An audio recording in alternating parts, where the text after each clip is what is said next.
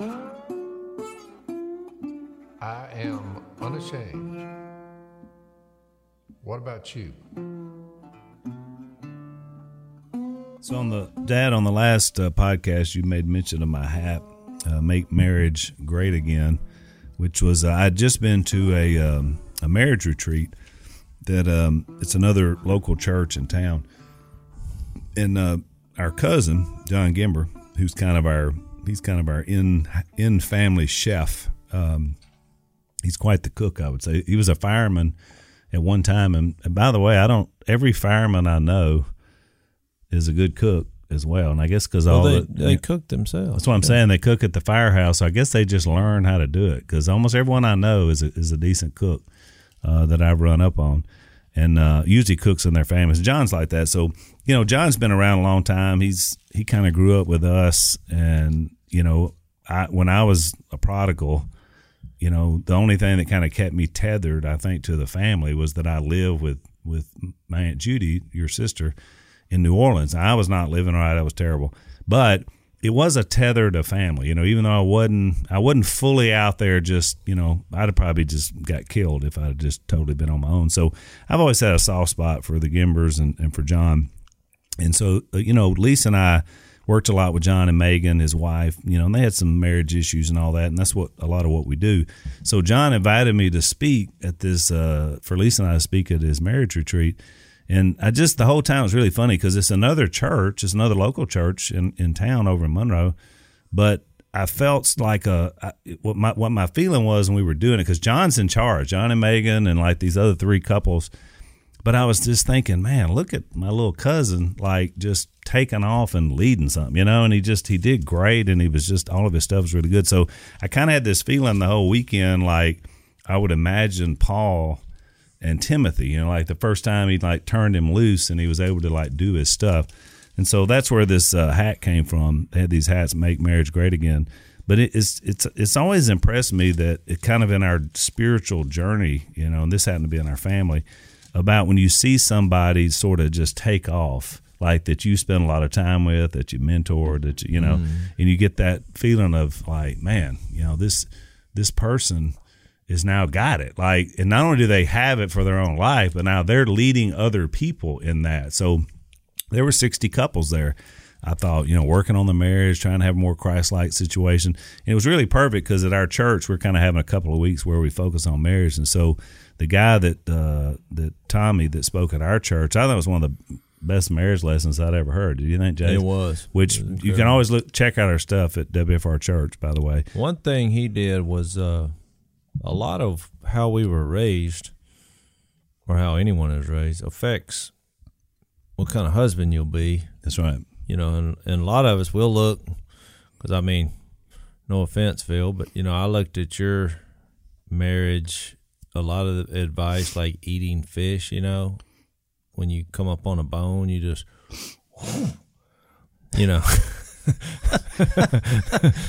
From the early years. That's what I'm saying. Well, Phil had this big deal about, trust no woman. And, he went, that was ingrained in my head. That was terrible advice, because I was reading 1 Corinthians 13. It was like, love always trusts. So I remember bringing that up to Dad one day, and we were arguing about it. I was like, no, love always trusts. You just do it. That's right. You can't go through, your life being a detective and a husband, with you. I mean, you just can't. You can't do that. It kind of makes you paranoid or whatever. Well, I have often said that someone said, when did you begin to trust Miss Kay? Emphatically, explicitly trust her. I said, when I finally learned to trust me as far as I could see me. That's when I began to trust her. That's right. Which I always thought, Dad, it took me a while. Yeah, and the reason why was you were projecting that was your own weakness. That's right. And so you were projecting always that to Mom and us. So that's what we tend to do, by the way. If you're like that and you got a weakness in your life and some situation that's gnawing on you, you tend to project that weakness on those around you. That is correct. Because you're dealing with it yourself, which is a big part of why we do marriage. He was sharing more about, it was just ungodly how his dad was treating the guy at our church, right? And he was just like, But he said he didn't really get it until he just started looking at the consequences of that. Then it winds up, his dad has an affair and, molested he his sisters. Yeah, it was awful. It was just doing all this stuff in the name of religion, saying like wives should submit to their husbands. He was like being hard on that verse. And meanwhile, he's having an affair and, and bragging about it to his own wife. Kids. And winds up molesting his kids. So he's like, what am I doing listening to this idiot? I mean, that was that's what he said, not what I said. But I just thought, man, it takes a lot for a man to get up and share those types of stories and facts about your own life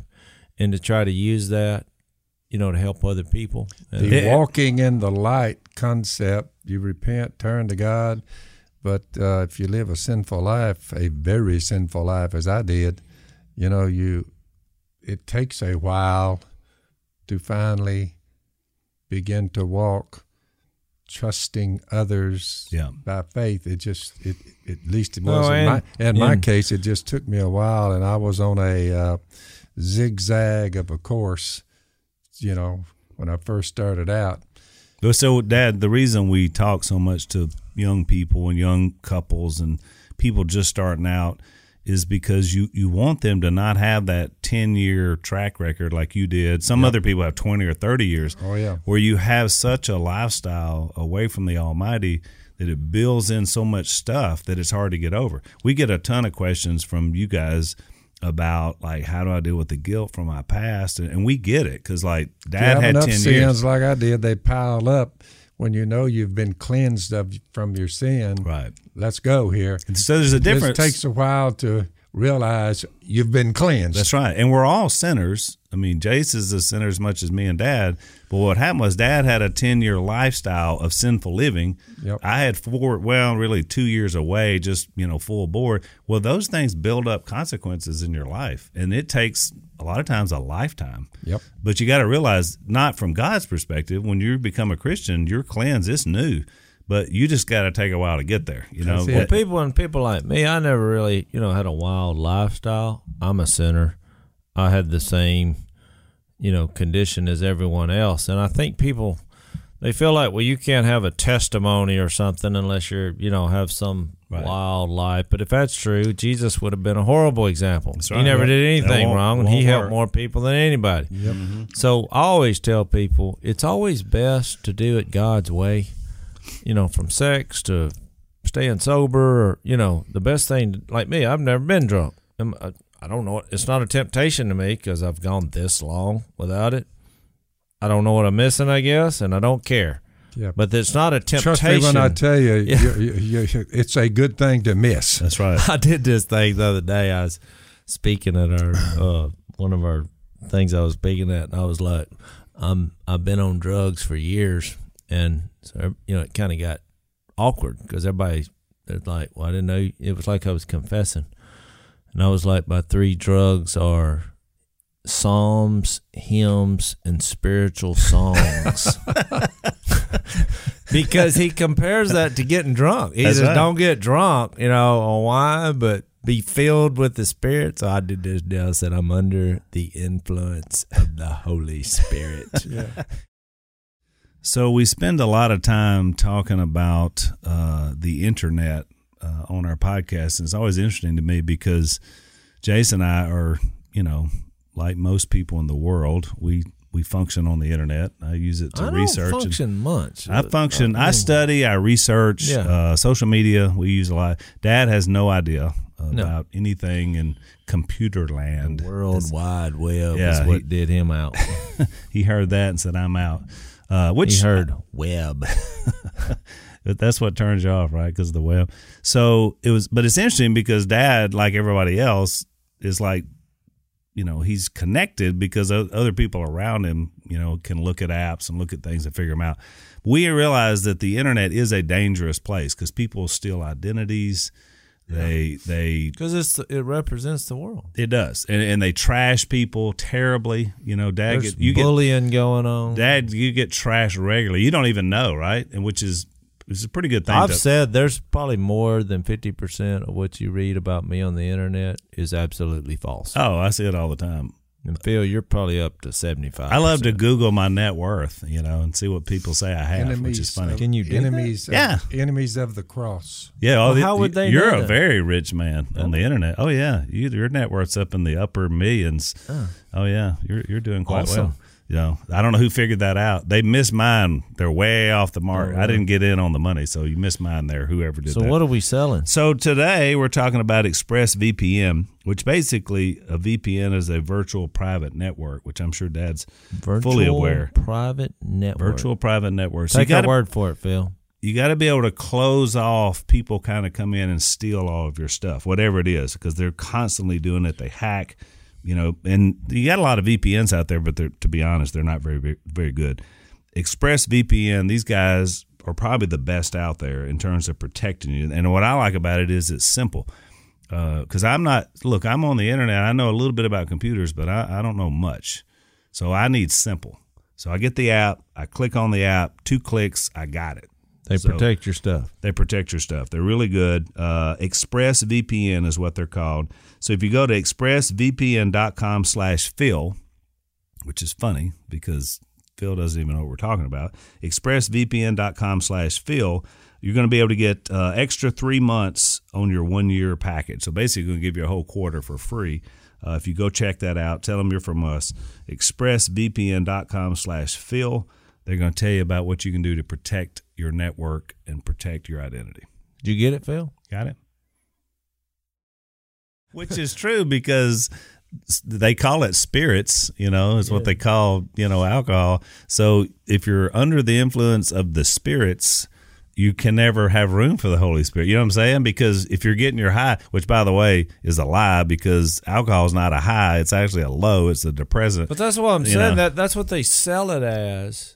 And here, Paul came up with that via the Holy Spirit in Ephesians 5. He's the one that made that Basically, contrast. alcohol stomped me into the mud.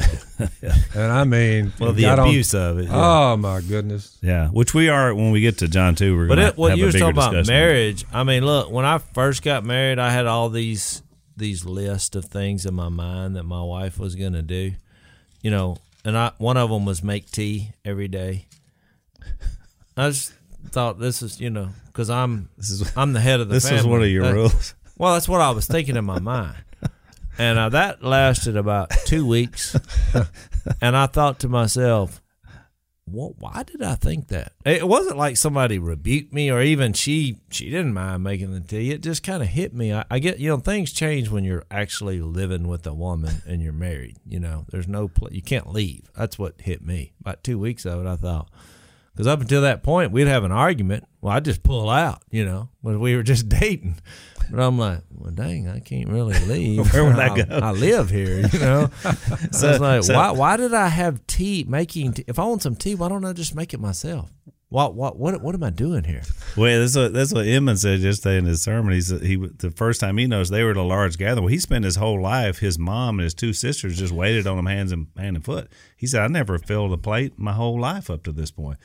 So now he's in a setting, and here comes Beverly, his girlfriend at the time. She's walking up with a plate of food, and he said, man, I'm so hungry. So he puts his hand out like, man, thanks for making me a plate. And she looks at him. She said, she pulls the plate back. She said, well, what are you doing? The food's in there. The food's over there. And he's bewildered. He's like, but she didn't even mean anything by it. No, she was just like her. She had no expectation that, you go fix my plate. Yeah. And so he made that point. It was the first time what Jay just realized. Did he realize that, wait a minute, this is the way I always have known it. But that doesn't mean that's the way it's going to be. Well, it's when you read Ephesians 5, he starts off, there's 2 bigger factors in Ephesians 5 than the one everybody singles out, which is that, I'm glad it says, wives, submit to your husband. Well, right before that, he says, submit to one another out of Christ. And that's all the same context, by the way. And then he gets down at the end and says, hey, that's all great and all, but I'm talking about the church, you being married to Jesus. That was his point, is that in a way we're all submissive because we're all married to Jesus. Yeah. All he's doing is describing, if you hadn't figured out a male and a female are different, go check in at some which is why mental evaluation clinic. Well, they're different. Which is where we are in our culture. We have different roles, in how we do it. But at no time was this some kind of map in that, okay, we're married, you're making the tea. What? Yeah. I mean, that's It's so just, much bigger than that. That is just lunacy. Which is why Paul brilliantly, and by the way, Paul's a single guy, but he was inspired by the Holy Spirit, but he brilliantly and summed all that up in Ephesians 5:33 with a statement that is still as true today as it was in the first century, that women need love, security. There's all the ways you show it to them, affection. I mean, every couple, at least hundreds of couples we've worked with, that woman needs that. She needs that security, that affection. She needs that from us. And men need respect.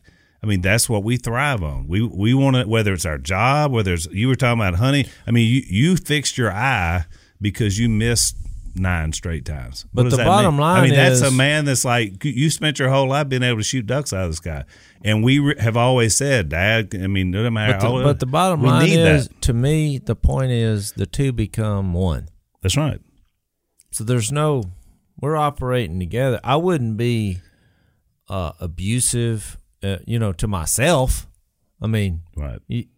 It just doesn't work. To give you like boys that. some words of encouragement, it's good that y'all are learning that younger than I did, but I finally came around, but it took me about 50. Yeah, exactly. No, I agree. Well, About 50 years, I said, okay, I'm beginning to get it now. And we're hoping, at least I do a lot of marriage ministry. We're hoping to get it in guys when they're 20s, when they're first starting. For the out. first 30 years, I would just say, when God made a woman, he made a strange creature. Mm-hmm. Then I began to mature a little bit and Right. say, maybe not so strange. Well, that's right, and I mean that's obviously what we're trying to do. So, Jace, you mentioned testimony a minute ago, and you hear that word a lot. Can I get a witness? Testify. Hear that a lot, and so now it's almost like blurred from, because basically we've been studying from a eyewitness account of Jesus being here. And so a lot of times people kind of blur that idea about what a witness really is and what that means. And so there's a lot in the Bible about being a witness. Right. In Acts 1, Jesus said, "You will be my witnesses." Starting in Jerusalem. My Bible's falling apart. There it is. I thought I gave you another. Well, you Bible. did, but they're not. It has the appearance of being the same Bible, but it's on different parts of the page. Well, I'm just saying, by looking at this every week, when we get into this and the pages find everywhere, you're going to have to make a transition at some point, because this ain't changing. This ain't coming back. Where it is on the page means more to me than the numbers. But this, I get, no matter how hard I try, I get 4 years out of a Bible. yeah. And I just hate to set it aside, because I've come so used to knowing where things are on the page. I just want y'all to know I've run out of places to look for a 1984 NIV Thompson chain that fits exactly your deal. I've searched America, boys. It ain't happening, so y'all going to have to back to the witnesses. Well, look, I wanted to read Acts 1:8. It says, "You will," because this is, I think, where they get, "You will receive power when the Holy Spirit comes on you." Jesus is red letters, "and you will be my witnesses in Judea, Jerusalem, and Samaria." So I think that's where the church they're like, here's my deal. They're like, "Can I get a witness?" That's kind of the phrase. But I'm like, it was these were actually eyewitnesses. They saw Jesus dead and he's alive. And I think what people in the church mean is that you witness, because Christ is now in us, no doubt about it, same Jesus. So we witness transformation. You witness transformation of life. It's the miracle of life that you can't explain, because people go from the very worst to the very best. But I just wish they would say it every once in a while. Yeah. Just say, okay, because it's Christ in you. When you say, "Can I get a witness?" that's not really what he was talking about. They were eyewitnesses. Right. They saw it. And they told the first story. The first disciples told the first story, which is crucial for us.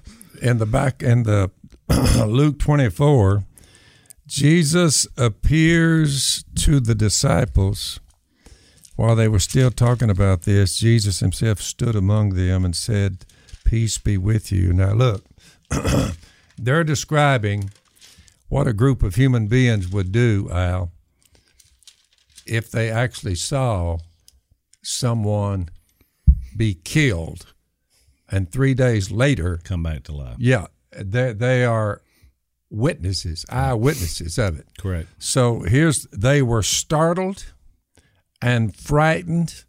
This is Luke 24:37. Thinking they saw a ghost. Makes perfect sense to me. And me too. Because they're like, yo, whoa. Well, he said to them, why are you troubled and why do doubts rise in your minds? The guys who were there actually had a difficult time, which if you think about it, who wouldn't? So would I. Sure. I would say, whoa, here, wait a minute here. So what? And they've been running with him for 3 years. Look at my hands and my feet. It's I myself. Why would he say hands and feet? The marks had to have been there. Well, yeah, he told Thomas that. And now we get down to touch me. This touch me, and where he allowed him to grab him. Yeah. Now, that's Luke.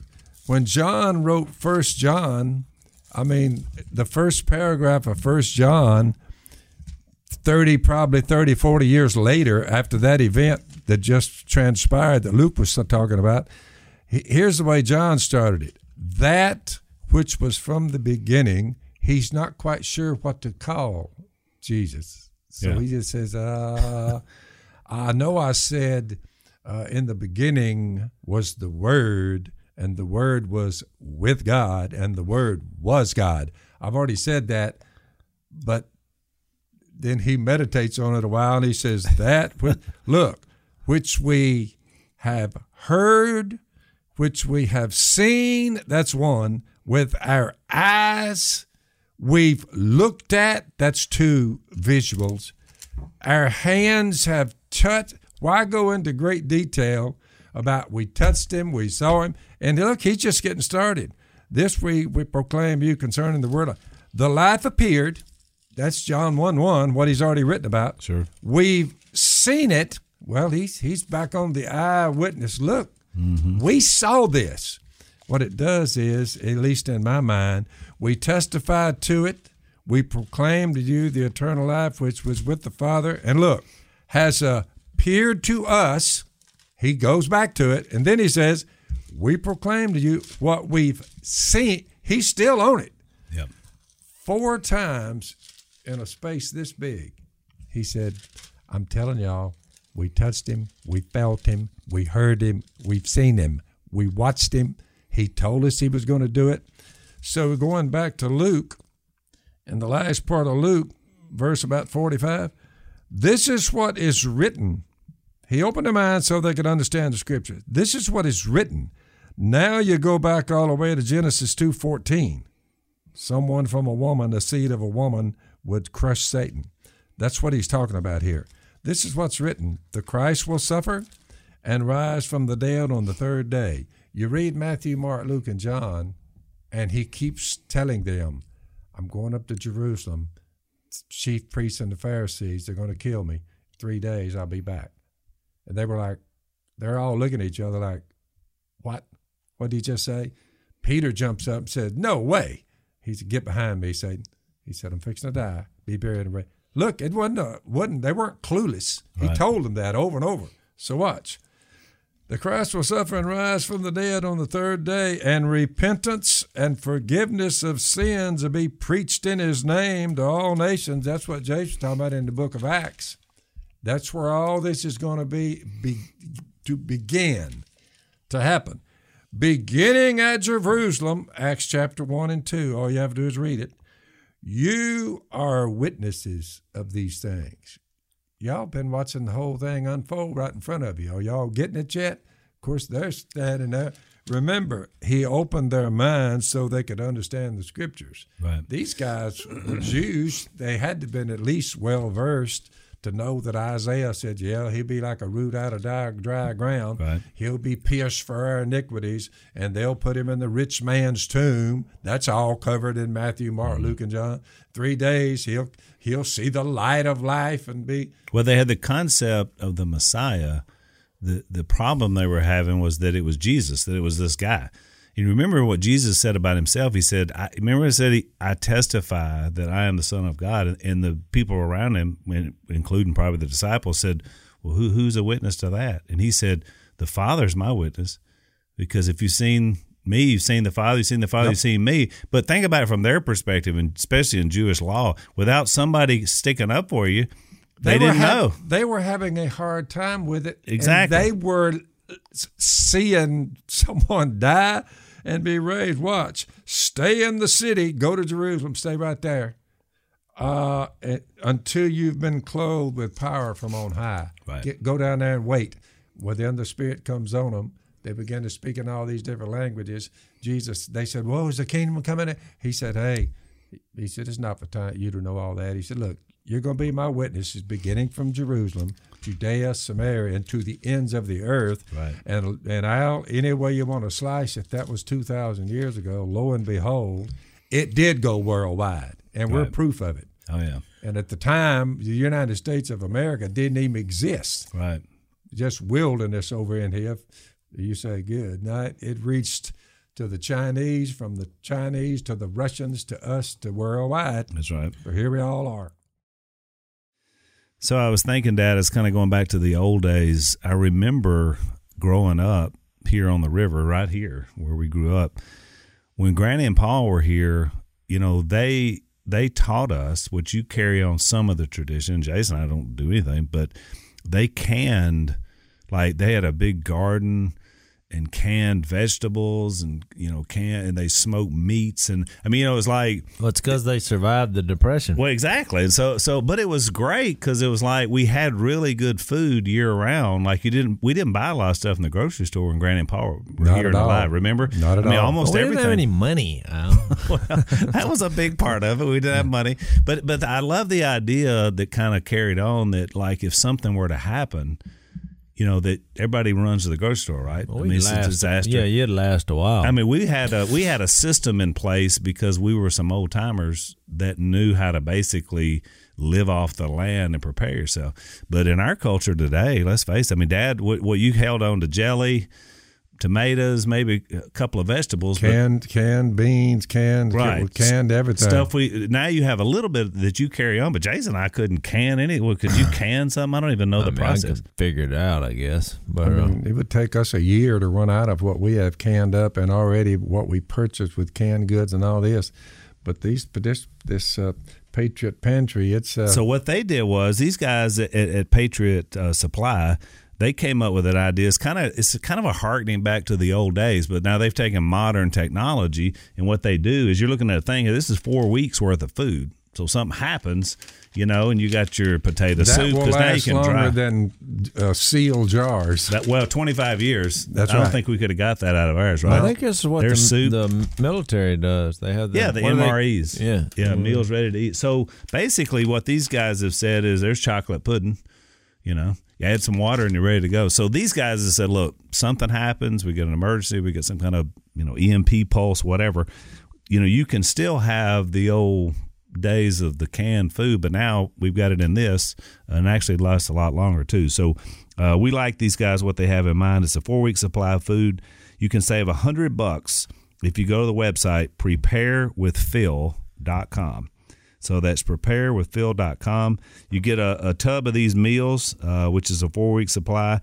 I just think it's a good idea to stock up just in case something were to happen. We got some food, right? A lot of people do not have access to the woods or the water, and they're able to catch fish and kill all kinds of game, and which would sustain them. Right. Most people don't have access to that. Or the knowledge. Or the know-how. But, you know, most people, you're right. I mean, we're probably talking most of our culture. So act now. You save $100. Preparewithphil.com. Go there, save you some money, get you some food supply. You know, Peter, when he told him you'll be my witnesses, when he preached that first sermon in Acts 2, he got to 31, he said, seeing what was ahead, he spoke of the resurrection of Christ, that he was not abandoned to the grave, nor did his body see decay. Yep. God has raised this Jesus to life. Yep. But then the next phrase, he said, and we are all witnesses of the fact. Yep. You know, later on, he would write in 2 Peter, in verse 16, of chapter 1, we did not follow cleverly invented stories when we told you about the power and coming of our Lord Jesus Christ, but we are eyewitnesses of his majesty. Yeah. Here's the problem I have. when you read that while ago about Jesus predicting his death, right after that, that was Matthew 16. In Matthew 17, where Jesus said, "Get behind me, Satan." Yeah. Well, in Matthew 17, they go up on a mountain, and there Jesus is transfigured, which I don't even know what that means really, because I just have a hard time. It kind of time. goes from a regular human body living on the earth that's mortal to an immortal body. Yeah. You're looking at it. Just kind of like in a weird, because it says he was transfigured before them. Little glimpse of the glorified body is what I think. What His do you say, face I say so. shone like the sun. His clothes became as white as the light. Just then appeared before them Moses and Elijah. They hadn't been around here for Hundreds of years, hundreds thousands, of years. 1,500 And so years. they're talking with Jesus. So these radiating beings start having a conversation. So Peter says, "Well, Lord, it's good for us to be here.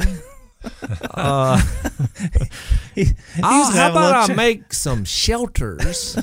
Because I don't know if he means because it's scary, or if it's like somebody's going to see this, or this is weird, or maybe like I'm so scared right now that I'm just babbling. What he's saying is, we need to do something to remember this. Well, look, here's what's funny. He's not believing his own eyes, Jason. While he was still talking about this, a bright cloud enveloped them, and a voice from the cloud said, "Well, now God's fixed to start talking." So just imagine that you have a story where you were interrupted by God. Literally. You were talking, you're babbling because you're looking at what's you're going shook on. up. They're quiet now, though. And my point is just there wasn't very long after this, and then here's Peter denying him. I mean, you don't think he has a problem in real when you see this Lord gets arrested, well, all of a sudden, what happened to all this radiational stuff? Because he's thinking, it's real simple. He's thinking, if I say I know him now, I'm fixing to die. That's Because it. they're going to kill him, and they're going to kill me, too. The old survival deal, Jason, I think I'll just hit the road. Mm-hmm. But it still had that doubt, right? I know mean, what's interesting about this story? I'm going to preach. I told you in a couple of weeks. We did this on our podcast from the water to the wilderness, because I think what God said to Jesus, because in this world we're like Jesus. I've been crucified with Christ. I no longer live.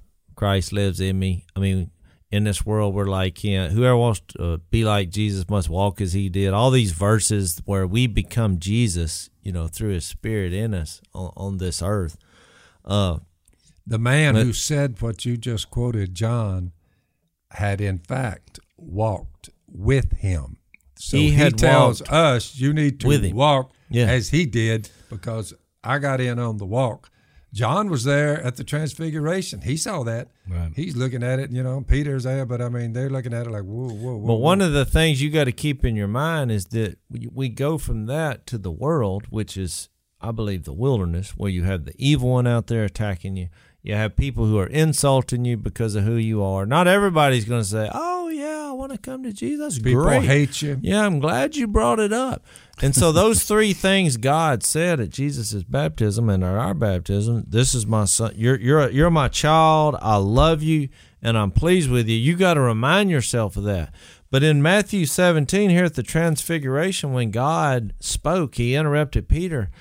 Have you ever noticed what he said? He says the same thing, but he added one other thing. He said, while he was still speaking in 17:5, a bright cloud enveloped them, and a voice from the cloud said, "This is my son, whom I love.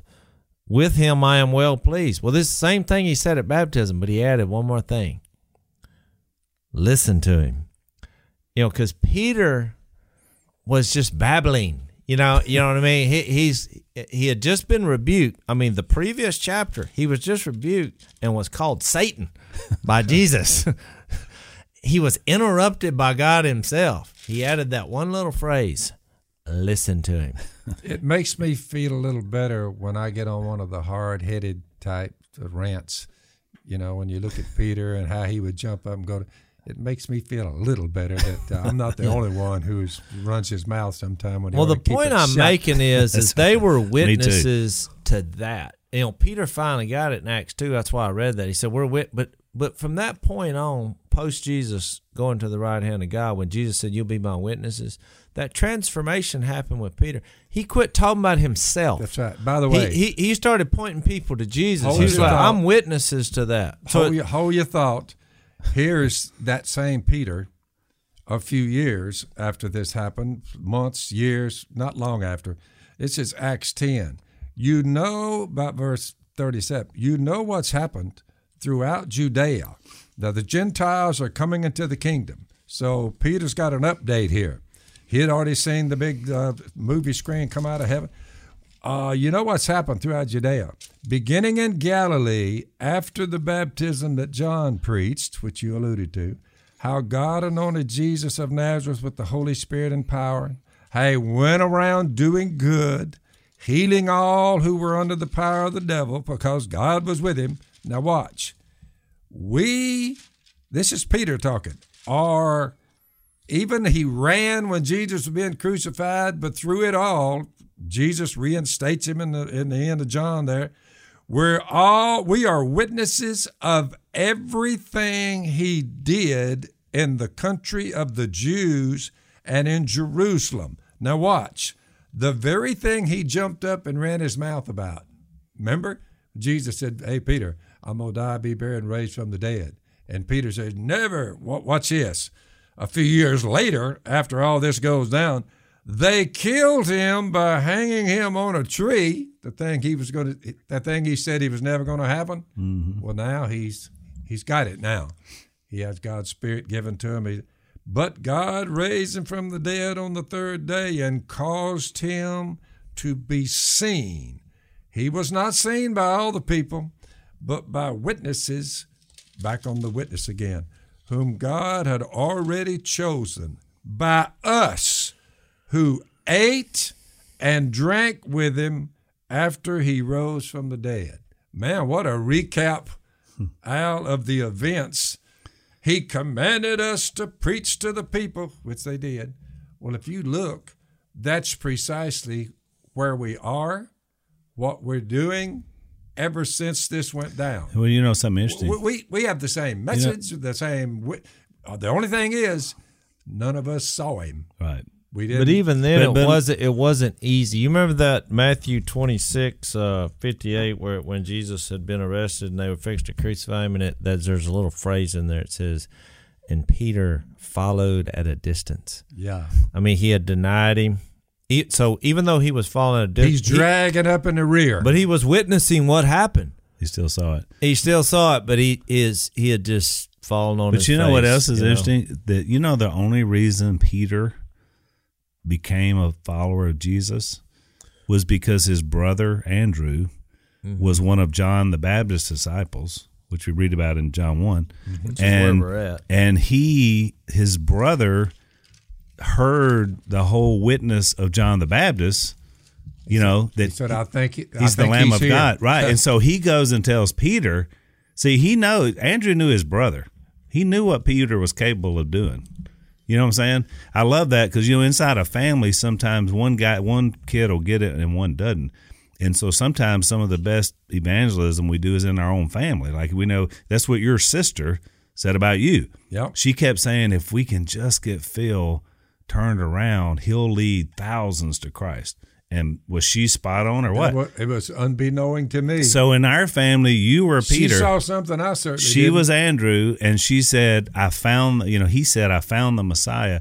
So when you go to Luke chapter 5, you see when Peter finally got it, and the only reason he got it was because he was in a boat, and they hadn't caught any fish, and Jesus is preaching. He's listening, again, witnessing, but he ain't really believing until Jesus said, hey, why don't we push out a little bit and do a little fishing, boys. And Peter's like, Lord, Rabbi, we appreciate what you're doing here. And I'm paraphrasing, but we're the experts. There ain't no fish out here. We fished all night. We fished all night. Nothing here. So he says, throw your nets right over there. Throws them out in such a haul of fish that James and John had to come over to pick them all up and get them in. And then you know what he said? Go away from me, Lord. I'm a sinful man. What he was basically saying is, you're something big, and I don't need But to that be. goes back to when they I were need to get called. out I of need here. to get out of here. That goes back to when they're called. What you read is basically John 1:40 through 42, where Andrew, Simon Peter's brother, Right. was one of the two who heard that John had said and who had followed Jesus. The first thing Andrew did was to find his brother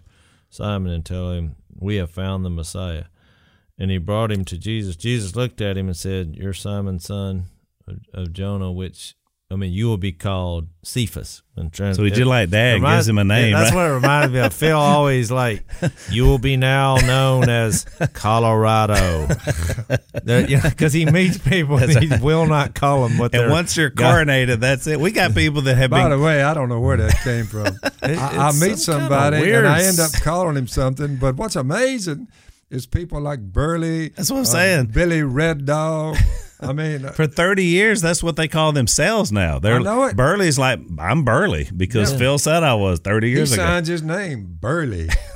Well, what's weird is the first time you started calling him that, he went and looked it up in a dictionary, and it said large black man. That's what it said.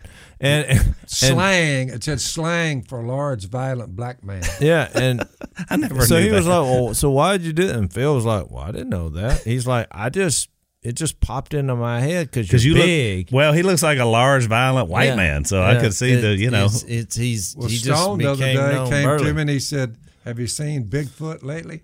And I said, "No, I haven't laying I eyes on saw no big-" that. That's Look, what I thought. And he caught Burley with all of his hunting gear on, face painted, walking through the brush where his deer cam was, and he just had a close up of Burley walking. And I said, "It looks like Bigfoot." You know where that came from? He sent me that picture, Jay, and I said, "You found Bigfoot." I mean, it looks identical. But Jay said, "Well, I hadn't thought about that." I was like, "Y'all didn't plan that?" He said, "Oh no, He just picked him up on a He deer just cam. happened to walk by because it looks like they planned the shoot to reenact Bigfoot." And I was like, That's how it happened. That's there was why- a guy like Burley who was walking We through had the a- woods. That's why there's no wonder that I nicknamed him Burley, because he can be mistaken for Bigfoot. Well, That's why I call him Burley. We had Jay. one of I'm a our one of believer. our listeners asked us what we thought about Sasquatch. That was one of the questions I ran across recently. Like, well, I'm an eyewitness. I have Sasquatch found. lives with us. Yeah, I found him. Yeah. And we're eyewitnesses. I see this guy every day. If he puts his arms this way and walks through the wood, it's Bigfoot. but here's what's scary: this guy we're talking about, Burley, who now looks like Bigfoot. If I get that picture, we'll have their guys show it to you. Oh, on the we'll podcast. get it. But look, he is a registered nurse and works in hospitals. I mean, so he travels. He's a travel nurse. So think about the guy we're describing. You wake up from, you come out of a surgery, you've been asleep, and you look up, and this guy's walking toward you, Oh, I know. putting on gloves. Standing over you. I mean, Well, look, you know what happened last year? I would be petrified. Yeah, if he was- lives in Colorado with his wife and kids. I'm dying and going to hell. He has a place here right beside Phil's. He's been building on his house for how many years? years. A long time. So he tells his wife every year during duck season, "I'm gonna go work on the house." The lot. Yeah. It never gets finished because every year he wants to come down here and duck hunt. I figured all this Oh out. yeah, we know. So I hope his wife's not listening. But but then he justifies it because he works at the local hospital. So his wife's He's like, making some money, yeah. you're making money, and they have a good relationship. And he's like, "It's fine." She welcomes the break. Oh, so he's gone for 2 months. I know her well. She's glad for him to go south for a while. But what's funny is last year, so he's working at this hospital, so he can hunt most days. The other times he's working, he's like, they brought me in and said that unless I shave, because you'll see the picture, we'll show it there, but they're like, unless you shave, we're gonna have to fire you. And so I thought he was gonna say next, so I guess I'm gonna have to shave. And he said, I told them, well, I'm not shaving. Why would you want to do that? And he went my little speech about you shouldn't be a facial profiler and the heart of them, because he's got a good heart and He does. he helps people. And they said, well, you're scaring. We don't want you to scare the terminal ill patients into death.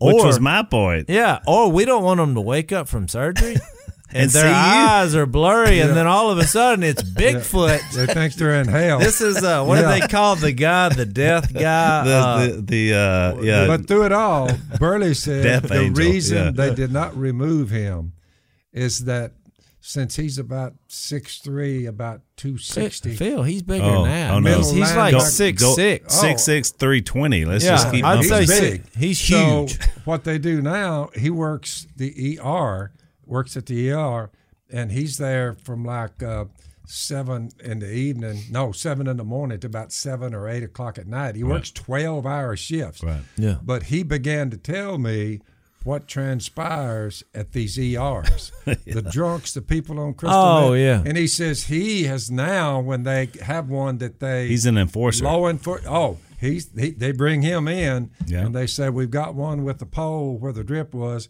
and he's knocking out the windows, and he's knocked the nurses down. Call Burley. And so Burley comes in there, and Burley says, he said, all I do is just bum rush him. And he said, I tackle him like a linebacker. He played for the University of He Oklahoma. did. So he basically. He told me that story. He said they had a guy that was on something that was just, he was literally bouncing off the ceiling. He was on the bed and just had Meth- weapons. meth head. Yeah, Meth head. and just hollering. I was like, what'd you do? He said, I just rushed him. He said he was trying to swing at me on the way. But he He just said- got on him too Well, fast. Burley Oh, is yeah. humongous. By you the know? way, the next day when the guy sobered up and had a clear head, Burley walked in there, and that guy, because they had him, basically Restrained. restrained to the bed. The guy said in a little meek voice, Burley said, he told him, he said, thank you for not hurting me. And Burley said, so you did remember our little ruckus last night?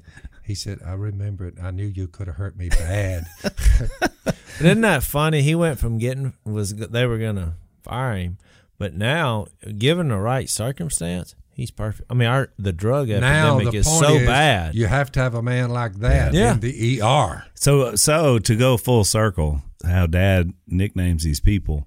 When I still remember before Burley was Burley and he was just Dane, he came down here for the first time he ever came down. He and his family was at our church, but he had been living a terrible life, smoking. Talk about a dope guy.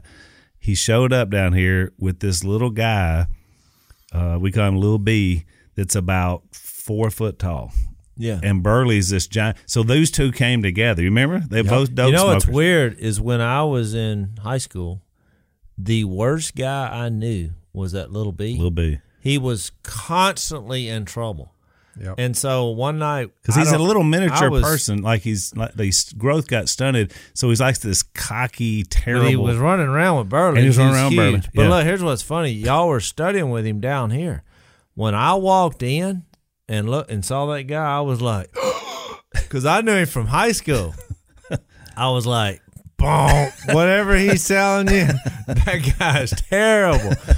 But it showed you, like I had to learn, like many other people, that the message of Jesus, the Holy Spirit of God, it can change anybody. So look, they were both young men, and they both came to Christ, and Dad helped lead them. And when they left out of here, they threw their dope out the I window. baptized both of them in the river. You did, and then I started working with Burley. I Right. roofed houses with him. Oh, yeah. Long enough to And so- realize that I didn't need to roof houses for a living. yeah. Oh. Doesn't take long for that. But me does and it? him talk about that all the time. We talk, because it was more of a spiritual thing for him. He was glad I was working with him because he needed positive influence. Right. But I saw that transformation happen. I would see him get so angry because, he was a new Christian, and, when you're roofing a house, a lot of things can go wrong. We left one day to go bid on a job. Well, he told the crew, to go ahead and what to finish and what to do. When we got back, they had put all the shingles on the house. They were done. The problem was they put them on upside down. No good. And me and him went up there. Because you get a large man that gets angry. He was taking those bags of shingles. They're pretty heavy. They're you really walk up heavy. a ladder, your legs are shaking. He was taking them and just flinging them from the ground onto the roof because he was so mad. And when he got up there, he was just ripping things with his bare hands. His hands was bleeding. He was angry. But, we were talking about how funny that is now. He's like, you just have to grow in your faith as it goes along. And you need other people there encouraging him, because I was like, hey, in the grand scheme of things, this has no effect. When he was young, he had a mustache. Now you'll see when you see his picture, and he looked a lot like Randall Tex Cobb. Remember the old wrestler? A lot like him. So you look at their younger pictures, he was like that. But this is what happens. I mean, it's sort of similar to what we've been talking about in the sense that Dad, in a strange way, and I guess we all have led a lot of people to Christ, and in some sense, you disciple them a lot like what you see and hear. Yep. And in Dad's case, which is what we were talking about, he's given a lot of people other names. I saw Curly at church Sunday. His name is Donnie, but he's been Curly for 40 years because he had curly hair, so Dad called him Curly. And if you asked him who he was, he'd say Curly. I mean, he goes by the nickname. Yep. So it's really interesting. But these are all brothers now because we did what Jesus did. Well, Jesus is the ultimate transformer, and I think there's something about, there's just too many to be a coincidence. God, he would change people's name based on their circumstances and the transformations that happen. You think Saul to Paul, and well, so there's something to that. I folded my Bible up, and that means y'all. Does that mean you're done? Well, I just hope y'all are watching, so when I fold my Bible up, that means call it a wrap. Well, I think we're out of time. So I guess Dad's decided that's all we need to say. I would we're kind of leaving off in John, don't do John chapter 1. I want to do that next time. Yeah, I want to introduce Nathaniel next time. Good. I just wanted people to read that section, John 1:43 to 51 next time, because look, I got some deep water I want to take you to. And we love when Jay takes us to deep water. I have some really deep thoughts that come out of that section. So what I would like to do is build some drama and some anticipation and see if all our listeners can read that section and figure out what depth of water and where it's at that we're going to. I'll consider it a test. Jace, you just sitting there. Oh, it is drama, dude. What does that mean? I don't even know what that means. Oh, so deep water, Nathaniel. We'll see you next time. See, I don't have any idea what I'm talking about, but so I'm saying if everybody studies that, there's something really deep. Silas Robertson. Oh yeah, there's something really deep in this section that y'all haven't heard, and I want to see if someone figures it out. We are so glad you're watching and listening to the Unashamed podcast. Be sure to like us on Facebook, subscribe on YouTube and iTunes. That's going to keep you up to date with all the new episodes, and it's also going to let other people find out about our podcast. So keep spreading the word and watching and listening to Unashamed with Phil Robertson.